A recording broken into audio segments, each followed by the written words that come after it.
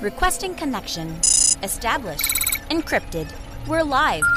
The show you've been asking for. Advice, technology, and community. Linux first, all others second. This is Ask Noah.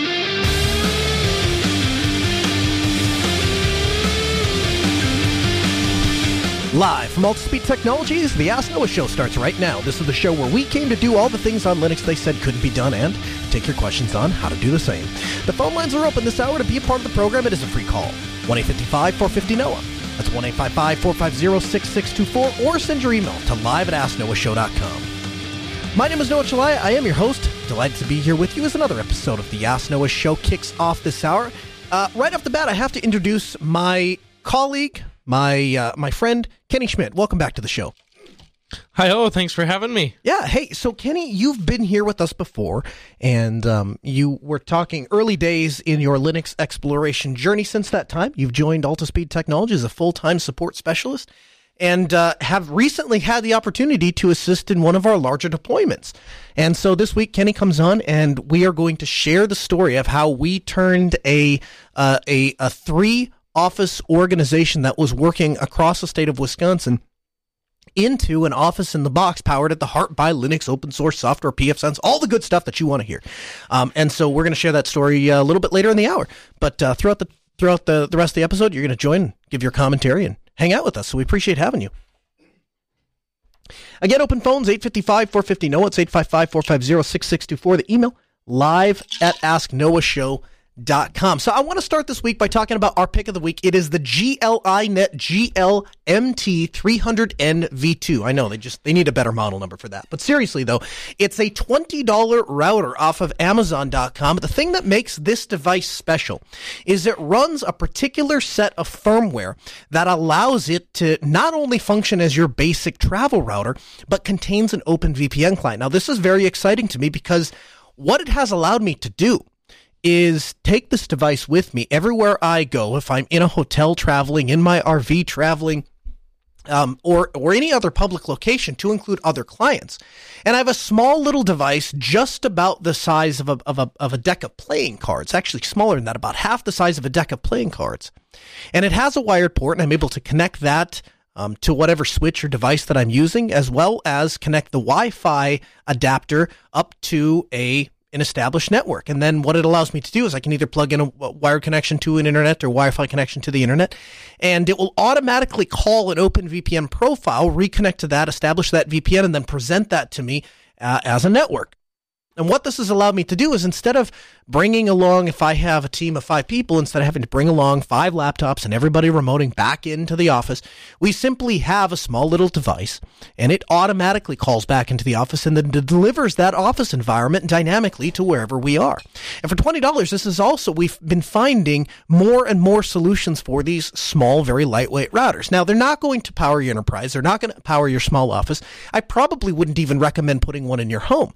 But if you're looking for basic internet, grandma's internet, mom's internet, those kinds of things, and you just need it to work, and you just need a small router that's going to have a more open platform and designed around using the kind of software that you want to use, or if you want to flash alternative images, those kinds of things, this seems to be a really great brand to buy in. And Kenny, actually, I'll bring you in and talk to you about this a little bit. We actually are deploying one of these for a client. Client owns what would you say, rental business, I guess? Yeah, yep.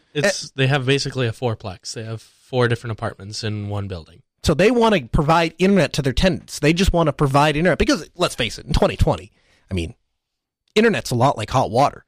10 years ago, if you moved into 20 years ago, you moved into an apartment, you expect them to have hot water for sure. I think in 2020, these days, people move into a place and the first thing they think about is internet. In fact, one of the other guys on our team, Simon Quigley, who's not here with us today, but was an integral part of the project we're going to talk about later in the hour, he just moved. And the first thing, before he even moved his furniture, he sent us pictures of his uptime. He's like, hey, look at this. Look at the upload-download speed I have. Because this is the first thing people check. It's 2020. And so as part of that client deployment, one of the things that we were looking for is, where can we find a router that's inexpensive enough that we can just plug in and leave it, but at the same time isn't going to do any of the fancy stuff that the $100, $200, $300 all-inclusive router, switch, modem combo things that you buy at your local big box store. We just want something that basically does NAT. Plug it into the internet, spit out IP addresses on the other side. Of course, we're pairing that with a UniFi UAP-AC Pro, and so the Wi-Fi is going to be stellar in this fourplex. Yeah, and comparatively, the original plan was they wanted to go with like a Google Home extender kit or whatever, and I said, hey, we can get you a UniFi AP Pro, and you'll get twice the coverage and much more reliable internet. And this little tiny router, basically, it allows us to do that. It makes it so that way you can have enterprise-grade access points on this cheap little setup. Yeah, and it's really cool. So it is the GL-iNet, GL.iNET. The model number is GLMT300N-V2. We'll have a link for you in the show notes, podcast.asknoahshow.com.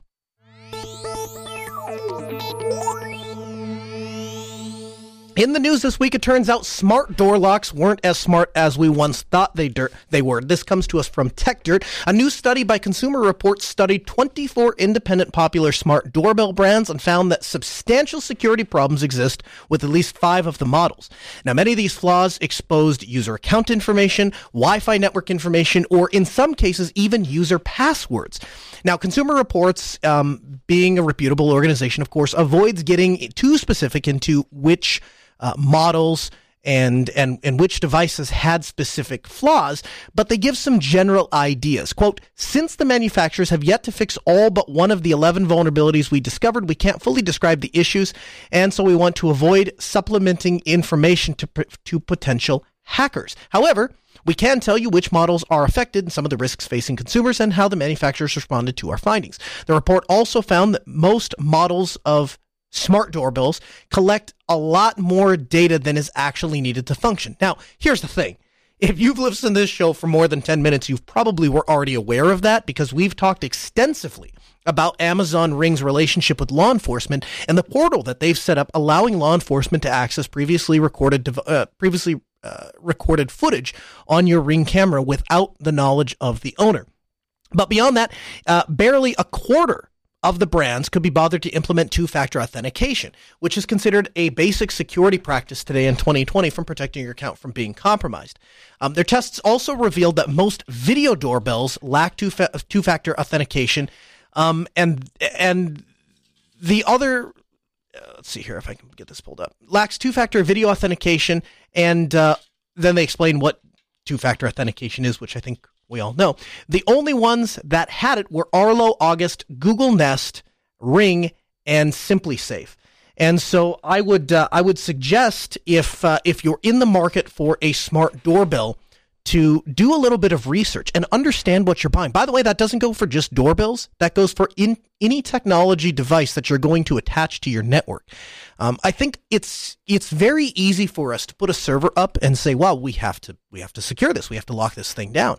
And you add a new client or a new desktop, and well, we got to secure this. We got to lock this down. But then we go to add a doorbell, or we go to add a computer, we go to add a camera, we go to add some other device. We don't really think about security all the time. And I've recently started to, as I've gotten more paranoid, I guess as it were, I've started to set up managed mirror ports on these devices and start to look at how often does my NVIDIA Shield call back to NVIDIA and Google, and why is it doing that? I don't necessarily need those devices spying on me, but the more important thing, or the reason that I think that the doorbells are worse to a certain extent is because they contain video and oftentimes audio. And so my very actions of coming or leaving my own home now become data points and property of the company that manufactures the doorbell or the security camera. And so I would advise you to do some research and be bothered to find a company that properly secures their gear. Many of these manufacturers, particularly the ones that are made in China, they put out a model, they don't bother to update the firmware, then they come out with a new model, and they simply just abandon the old one.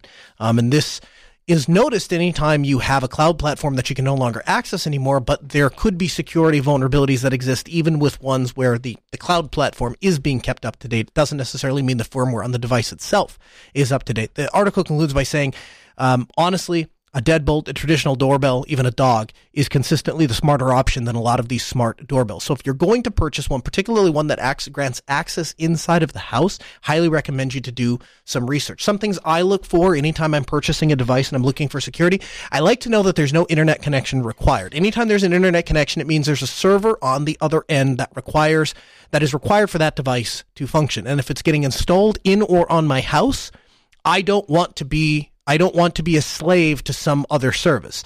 No central sign-up, no place for your creds to be compromised. If there is a central process, if there is some sort of central server, if there's a way to turn it off, do that. If you're using some sort of brokerage service and that service is compromised, your username and password could be compromised. And if you can't turn that off, if you need the remote functionality or you need some of the things that are offered by that central service, then at least do yourself the courtesy of choosing a strong password that is not used anywhere else and is stored in a secure password environment like Bitwarden or KeePassX.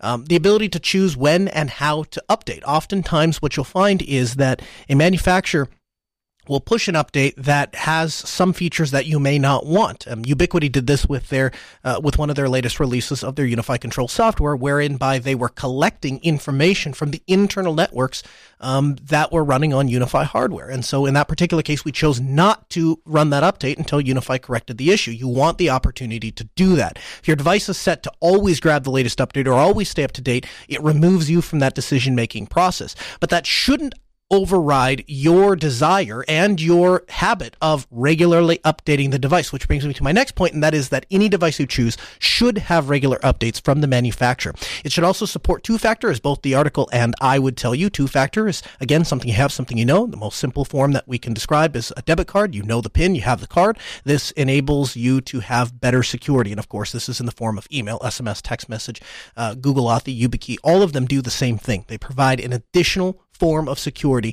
and this is something you're going to want to look for anytime you're purchasing something that is going to go on your house and have sensitive information about you. And finally, I always look for a device that has some sort of logging. I want to be able to have some way to look back and say who accessed the house when, who came up to the house, what is this device doing. I would like to see some sort of logging functionality.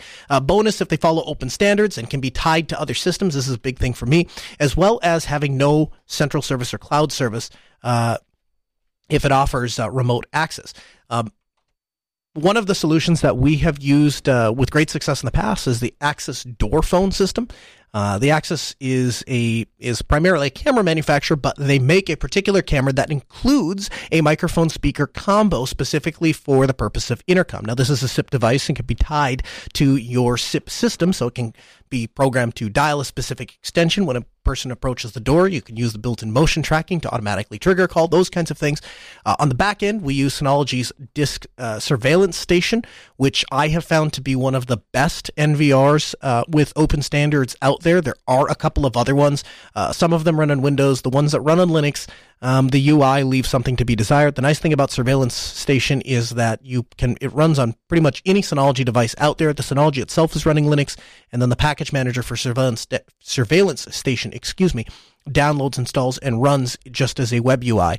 It's so good that the customers that we've installed it for have no concept that there is this entire NAS that exists outside of Surveillance System. Surveillance System really could be its own thing. And then lastly but not least, Axis does have a native tie to Home Assistant. And so if you're already running Home Assistant and using that to control your property, then Axis is definitely a way to go. 855-450-NOAH. That's 855-450-6624. The email, live@AskNoahShow.com. Joel joins us from Georgia. Hey, Joel, welcome to the Ask Noah Show. How's it going, Noah? I'm doing great. How are you? Hanging in there. So I shared with you an article over the weekend that I saw that I had an interest in, probably wanted to discuss with you. It was with regards to BlackBerry coming back in full force, and actually the actual acquisition company, Onward Mobility, made emphasis to the point of trying to bring production of the BlackBerry to the United States. This then goes to my question. What are your thoughts on trying to reduce our dependence on China for electronics? And a lot of politicians make it seem like it's an easy transition when it's not. When a lot of companies seem to have like a bare knuckle grasp of cheap production for the sake of making a profit. Although thankfully, some companies such as Apple are making progress. Yeah, that's a fantastic question. I guess I would answer that by this. How much are you willing to spend on a phone? Because, the reality is it sounds like a great idea when we just say it off the bat, hey, let's bring all the production over to the United States. And indeed, I drive an American-made car because, I don't know, I'm just that guy that I'll push an American-made car sideways up a hill if I have to, but I'm going to drive something that's built in America.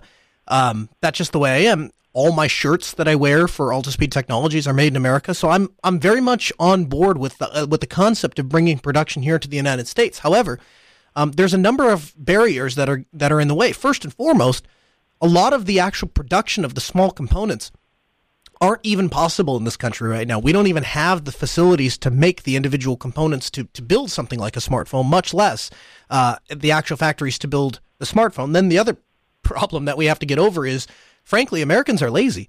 If they, these factories that pump out phones, I was reading an interesting book about Ross Ulbricht, and part of one of the chapters was about his laptop, and it was a Samsung laptop. And the chapter went into great detail describing how Samsung laptops are made at Samsung over in Korea. And essentially, they pump these things out one after the other, 24/7, 365. There's always somebody working at that factory pumping the next laptop out. And so if we can assume that the same is probably true, if not even more true for mobile devices, if we're going to have that kind of workload here in the United States, we have to have people that are willing to do that kind of work. And I don't know that we do.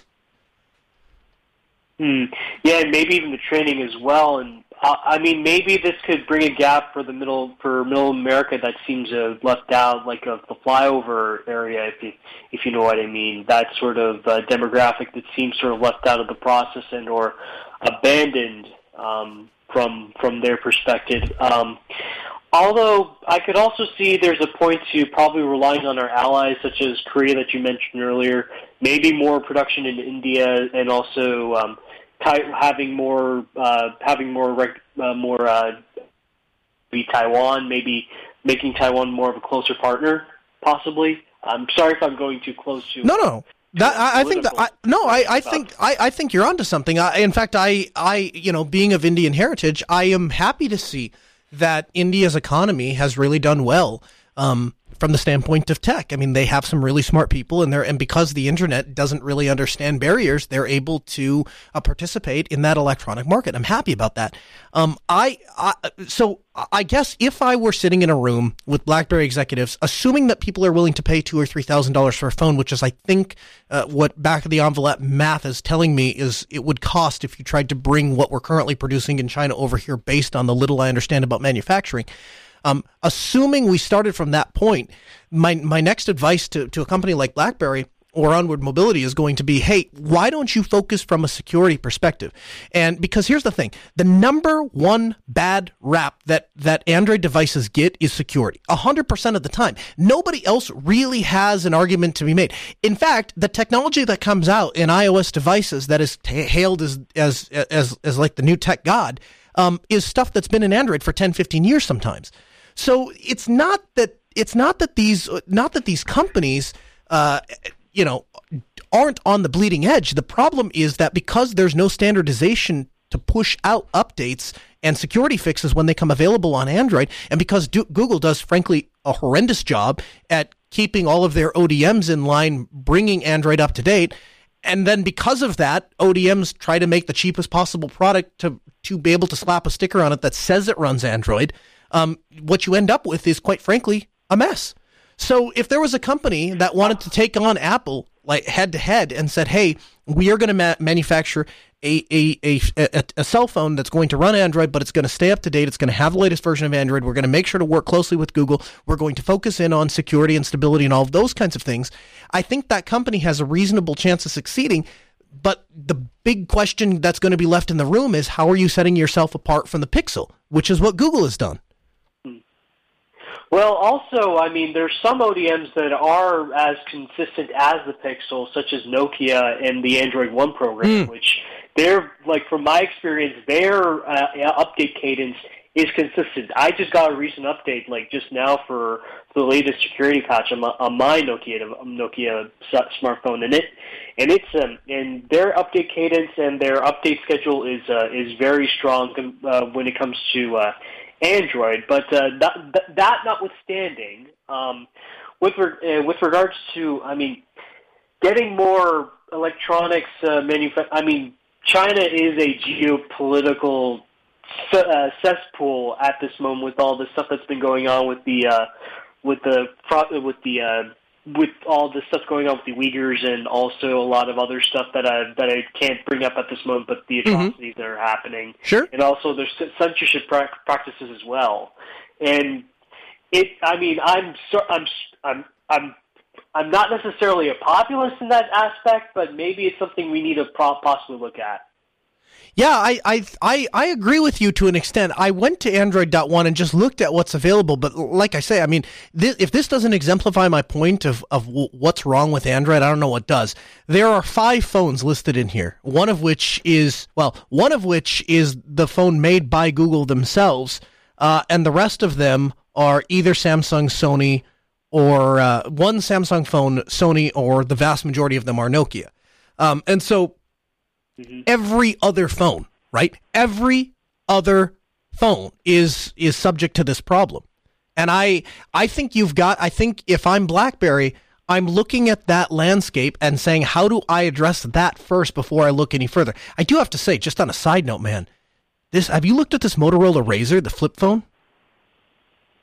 I've seen some stuff I've seen some stories about it, yes, and the possible successor to it. Man, this is a cool looking phone, like a foldable Android. This is pretty neat. And then it's got a screen on the front too. I have to look into that a little more. In any event, it's a great discussion and I appreciate the call. Hey, really do appreciate it, Noah. Hang in there. Thanks, man. 855-450-NOAH. That's 855-450-6624. The email, live@asknoahshow.com. Cockpit 226 and Cockpit Podman version 22 have been released. Not a big update, but a couple of notable changes. Better support for no auto LUX devices. So Cockpit has better respect for the LUX no auto option for encrypted file systems. Previously, if you installed Cockpit, it would force an encrypted file system to mount at the next boot. That was simply mounted within Cockpit. Now, the encrypted file systems set with no auto will remain unmounted during boot. And then support for pod group deletion. The Cockpit Podman plugin gained the ability to delete pod groups. Now, I know we're going to probably get to this in a couple of minutes and probably dig into this at full force, but Kenny, I just have to say, if somebody out there has not used Cockpit before, what would you tell them? It's fantastic. Unbelievable, right? It is incredible. It's managing your server like in any scenario. Like, oh, I need to manage my server on my phone. Yeah. Like, it really is that robust and simple. How many times were we sitting at a client's device, and whereas before it would be like, oh, man, it's Windows 7, I can't SSH in. Now, it's just, I open that web browser, I point it to the thing, I log in, I do the thing, and then I get back out. So much easier. Yeah. It's amazing. And it is... Virt Manager, there's still some stuff missing. Like, Virt Manager, there's just some stuff you have to do in Virt Manager. But especially in CentOS 8, with the new updates that they've put into CentOS, or to Cockpit, has been incredible. It really does make working on your server feel just flawless. Yeah, it starts to almost make managing a local service a lot like managing like a VPS on the cloud, because everything is in a web UI and it's just easy to do. So really happy to see the latest, to see a continued update. And what's the other thing that's great about the Cockpit guys, they're publishing all of the updates on cockpit-project.org/blog. So if you want to keep up to date with what's going on with Cockpit, make sure to check that out. Hey, MPTCP. This is multipath TCP protocol. And so the idea is simple.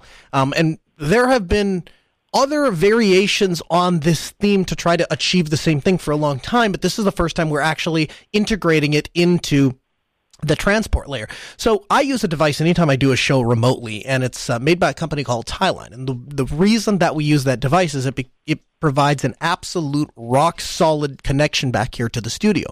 And the way that it does that is it's using RTP packets. They're all open protocols, but it's using RTP, and it sends an RTP stream back to the studio. But, and here's where the magic comes in, there are actually 4 RTP streams, and those 4 RTP streams can be sent over any number of 4 different WAN connection sources. So we've got 2 wired connection sources, we have Wi-Fi, and we have LTE. And so if all of them were connected, it will send 1 RTP stream across each one of those sources. And if only a few of them are connected, then I'll split it up as best it can. But the idea is that if any one source, if any one path back to the studio fails, because those RTP packets are identical in all 4 streams, as long as any one of the streams make it back to the studio, you, the audience, have no idea that one of my connections has dropped. And so it's fundamentally what makes it possible to do shows from the road, because I can connect to Wi-Fi, I can connect to cellular, I can connect to hardwire connection or have dual redundancy and never have to worry about being knocked offline. Wouldn't it be great if we could do that with servers, and not bonding, but like if it actually, we could achieve the exact same thing the way that this is working with Thailand? Well, multipath TCP allows you to do very much a similar thing. Multipath TCP is where you have multiple TCP paths to the same ultimate destination. This is particularly useful when talking about wireless networks, or when you're combining wireless networks with mobile networks, or LTE. Typically, you're connected to Wi-Fi, you're connected to LTE, and anybody who has had a phone and done anything over the internet has probably experienced this, particularly if you've used any sort of VoIP or live video application, right?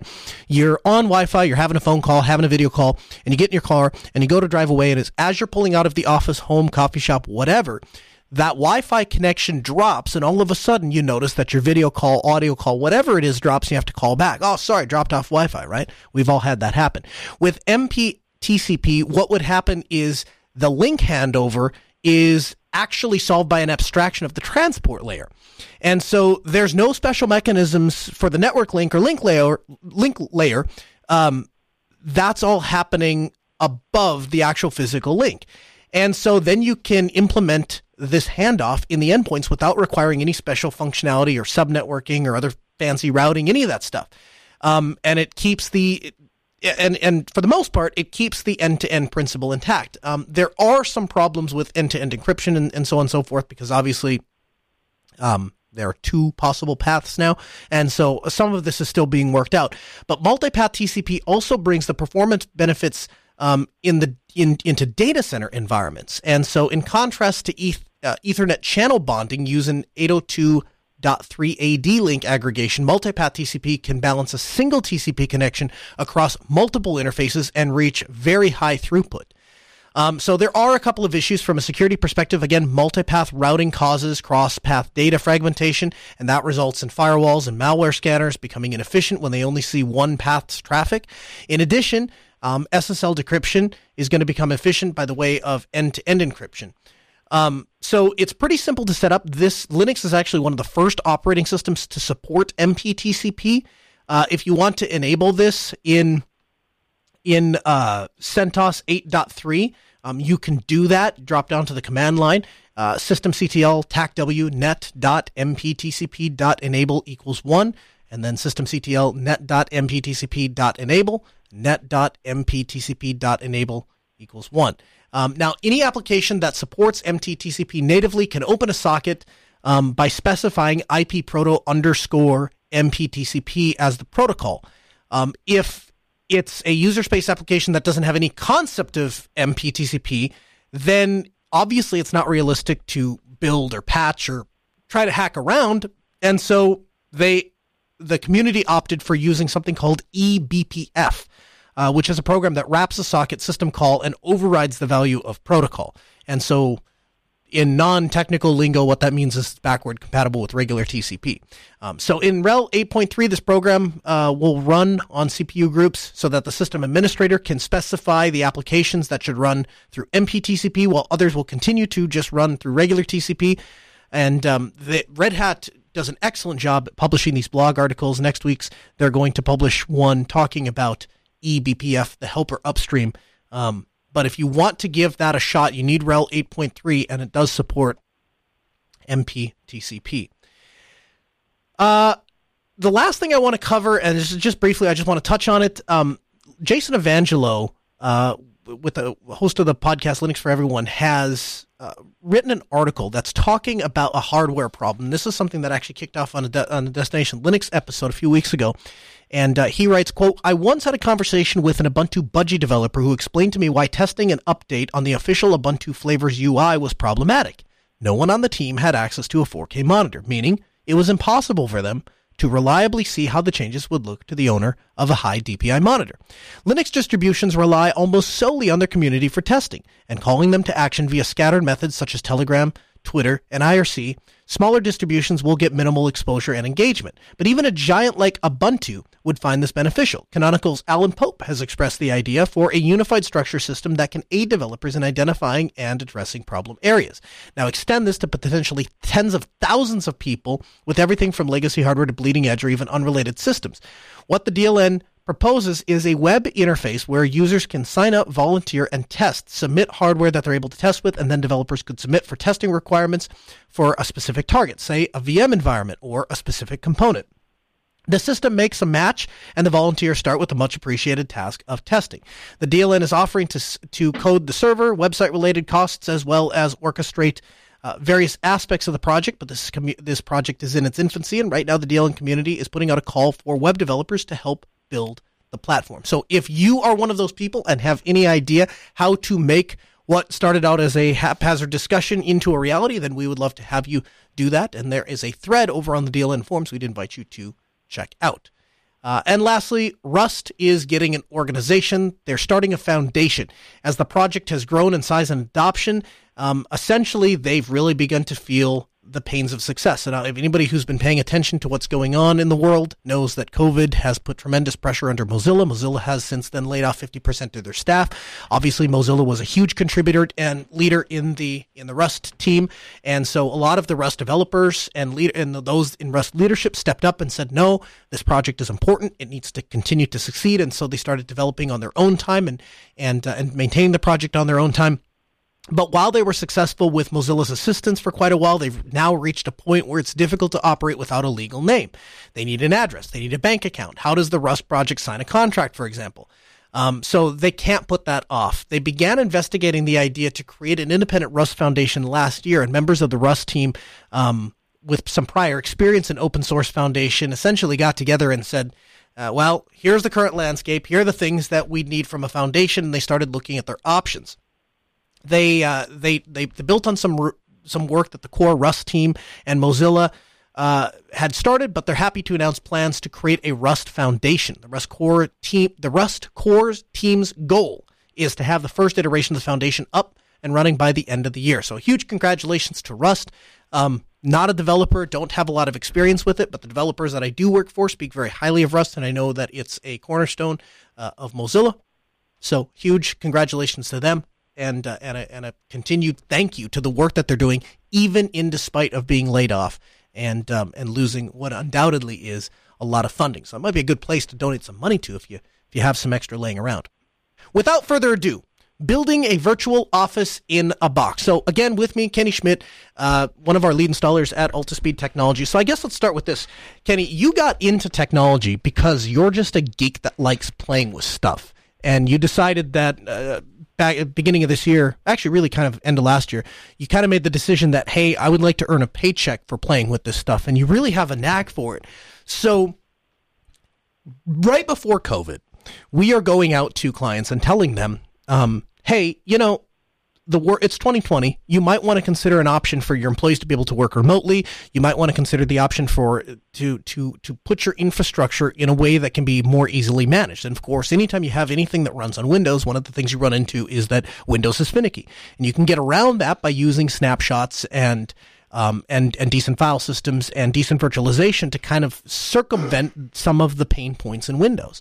One of the clients that was very responsive was an office or a fairly large office down in Wisconsin that has actually 3 different office locations.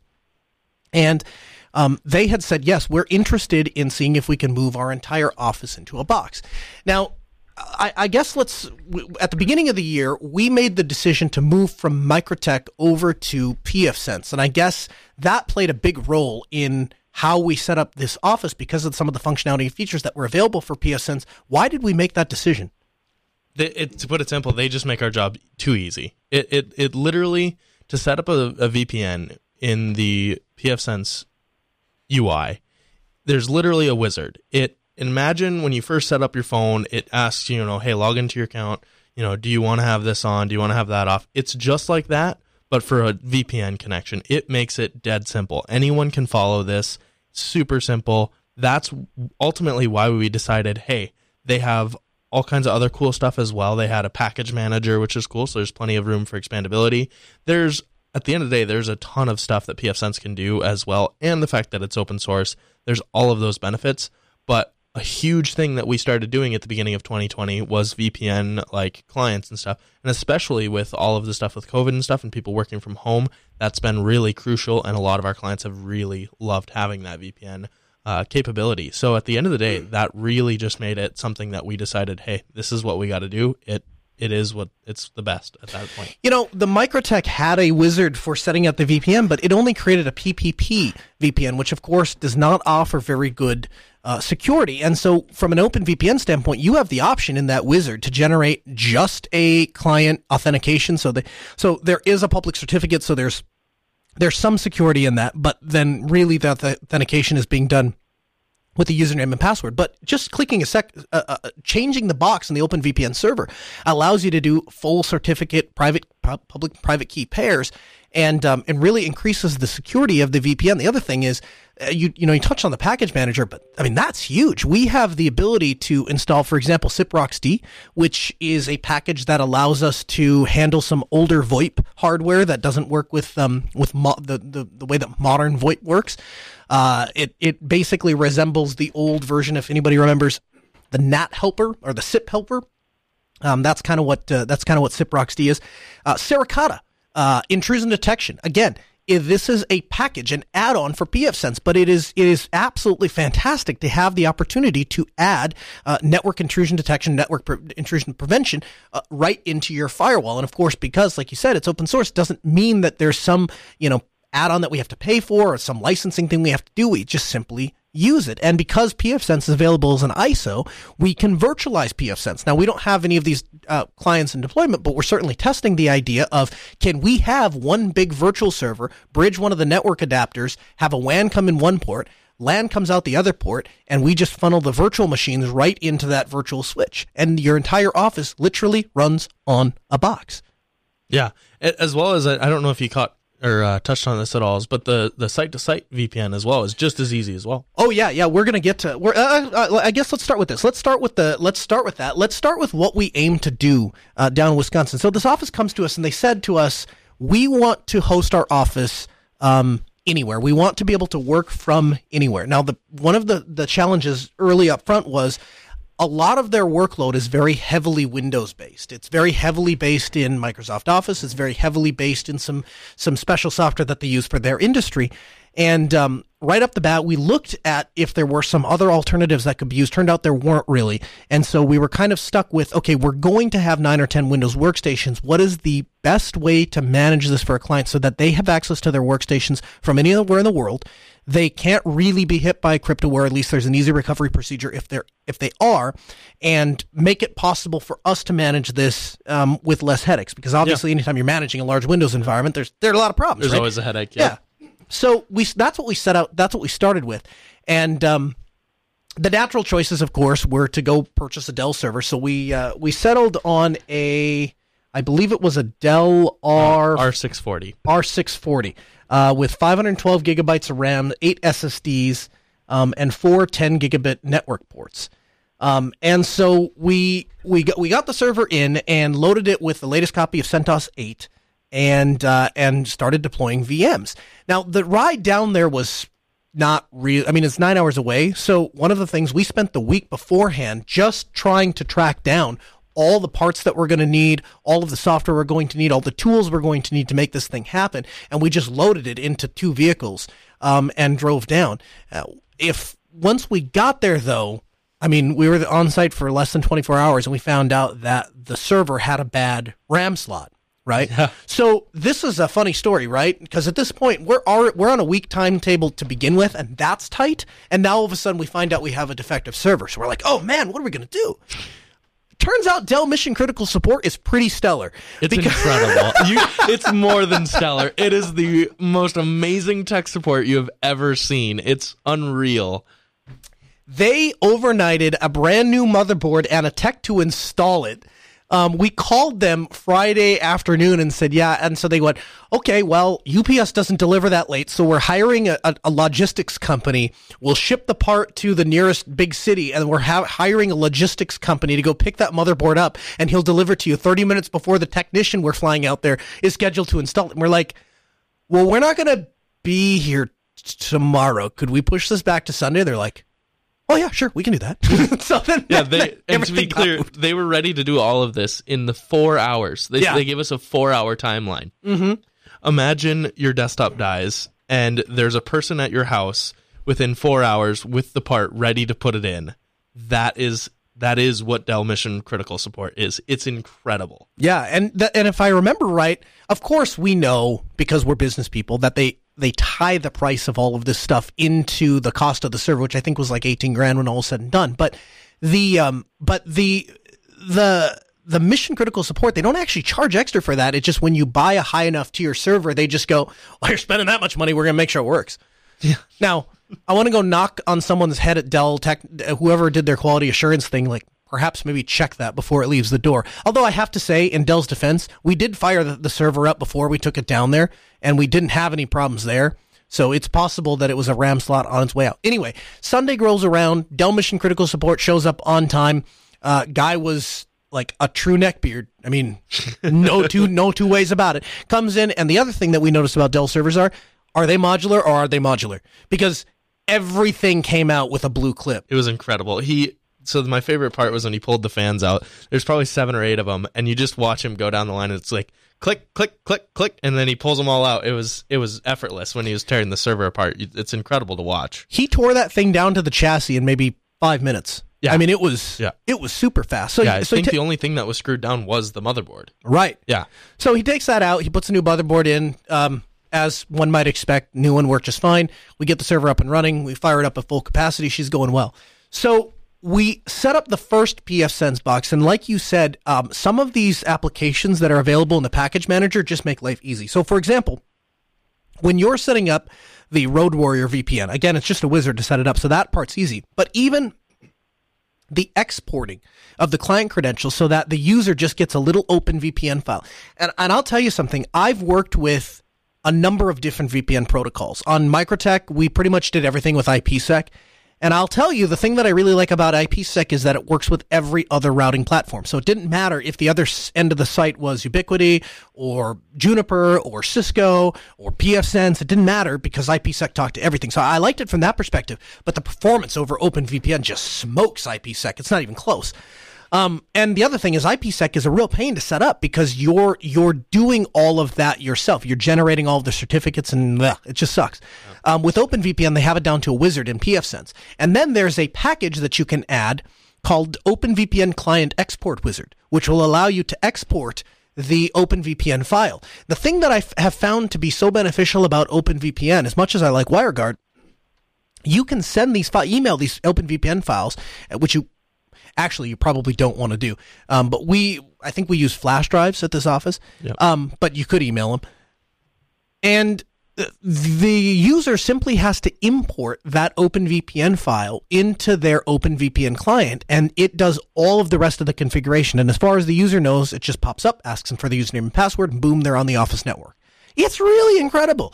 The information that is available through pfSense is fantastic. Going through and looking at the dashboard and having just a traffic graph to know what the WAN interface is doing and how much internet they're actually using, incredible. LAN interface, how much traffic's actually going over the interface, incredible. And then the default routing rules in pfSense are such that if you add a virtual IP address, because one of the things that we did for this project where we re-IP'd their offices. When the guy who originally set it up, he made one IP address scheme for one office and then used the same IP address scheme for the other two. Needless to say, it doesn't work real well for VPNs.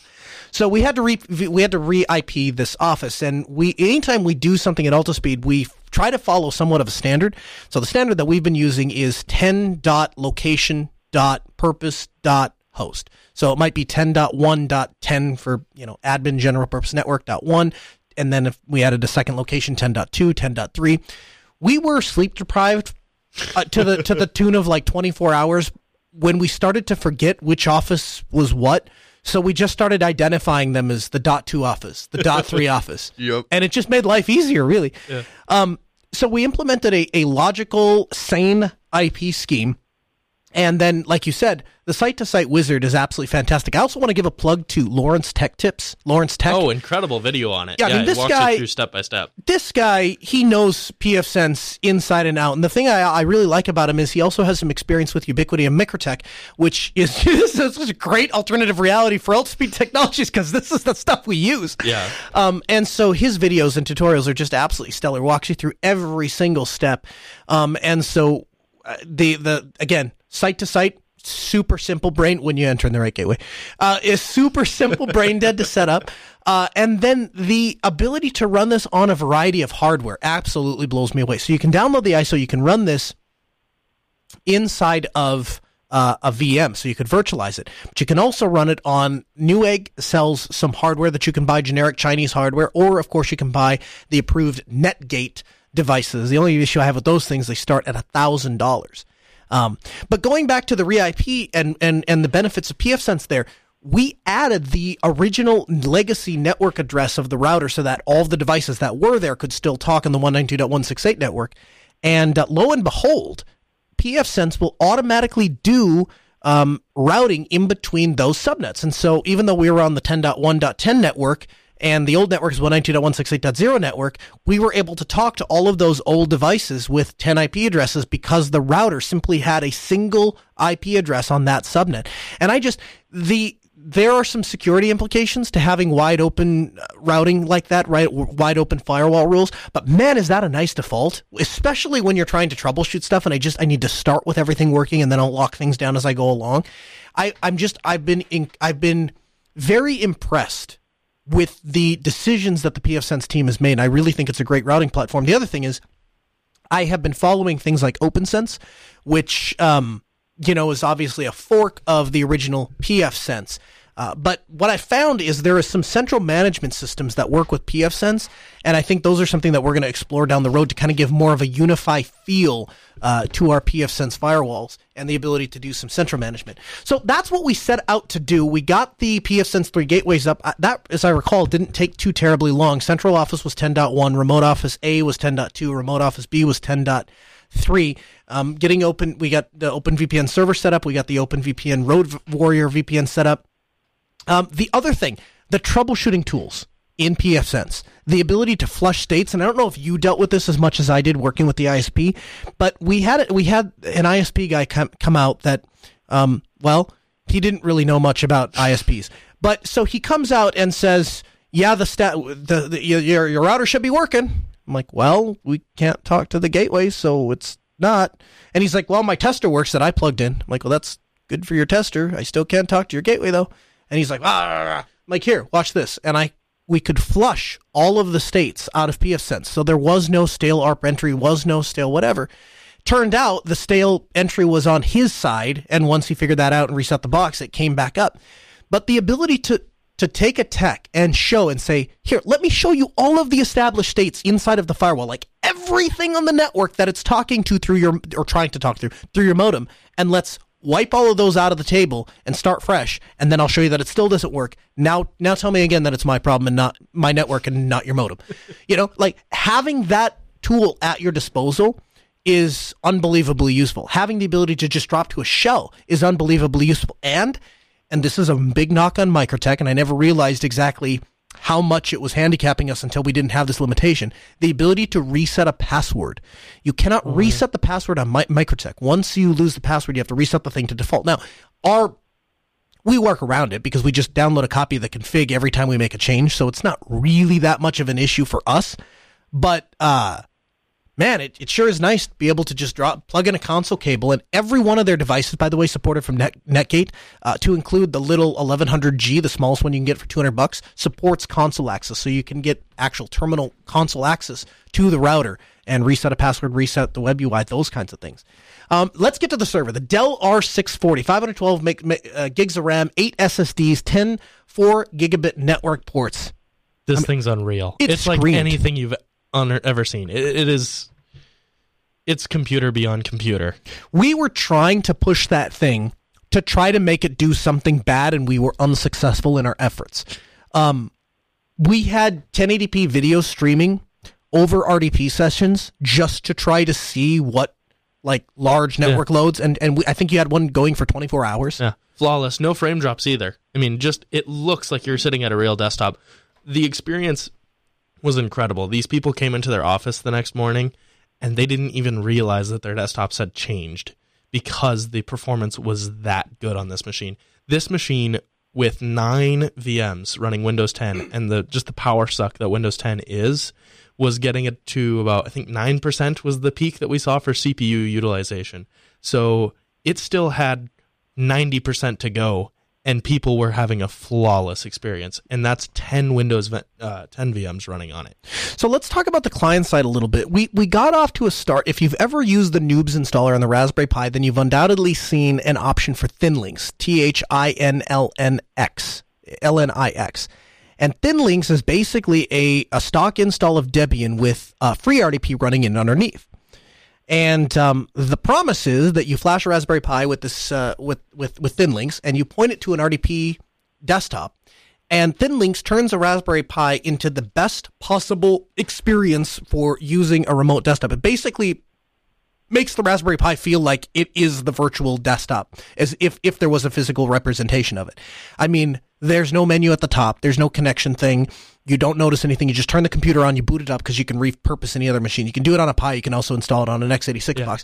When you power that machine up, it automatically just connects to its RDP session.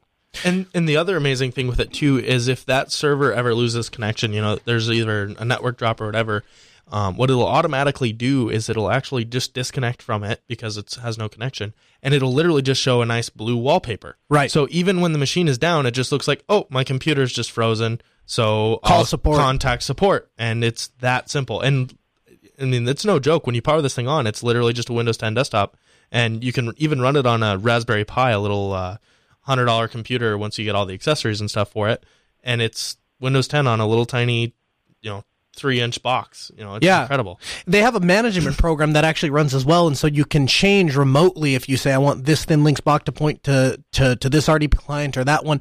The only issue that we ran into was with USB redirection, and this is why, and Simon's going to get a lot of credit here, even though he's not here today with us to join us. Simon did a lot of the administrative work, and so we definitely appreciated that, but when we needed him to break out his developer hat, he was more than happy to do so. And so we said, Simon, why doesn't this thing work? And he goes, this is Debian underneath. I can hack this.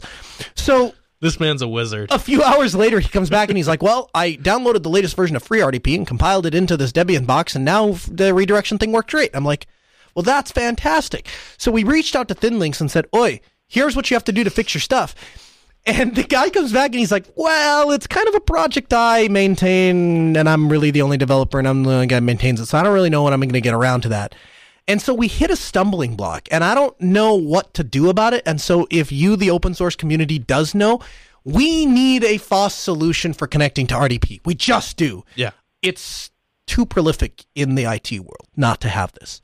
Yeah, because if we had a team of people working on this Thinlinx software, I mean, this guy's put in a ton of work. We got to give him a lot of credit. He's built an incredible system. Because it doesn't just do RDP. You can connect it to a bunch of different remote protocols. Yeah, it has a web application, so you can run it like a web app like Chromium in basically a kiosk type mode, as well as connecting using other remote desktop protocols, and just tons of different options. It also has a digital signage tool as well that supports up to 3 monitors, which is really nifty.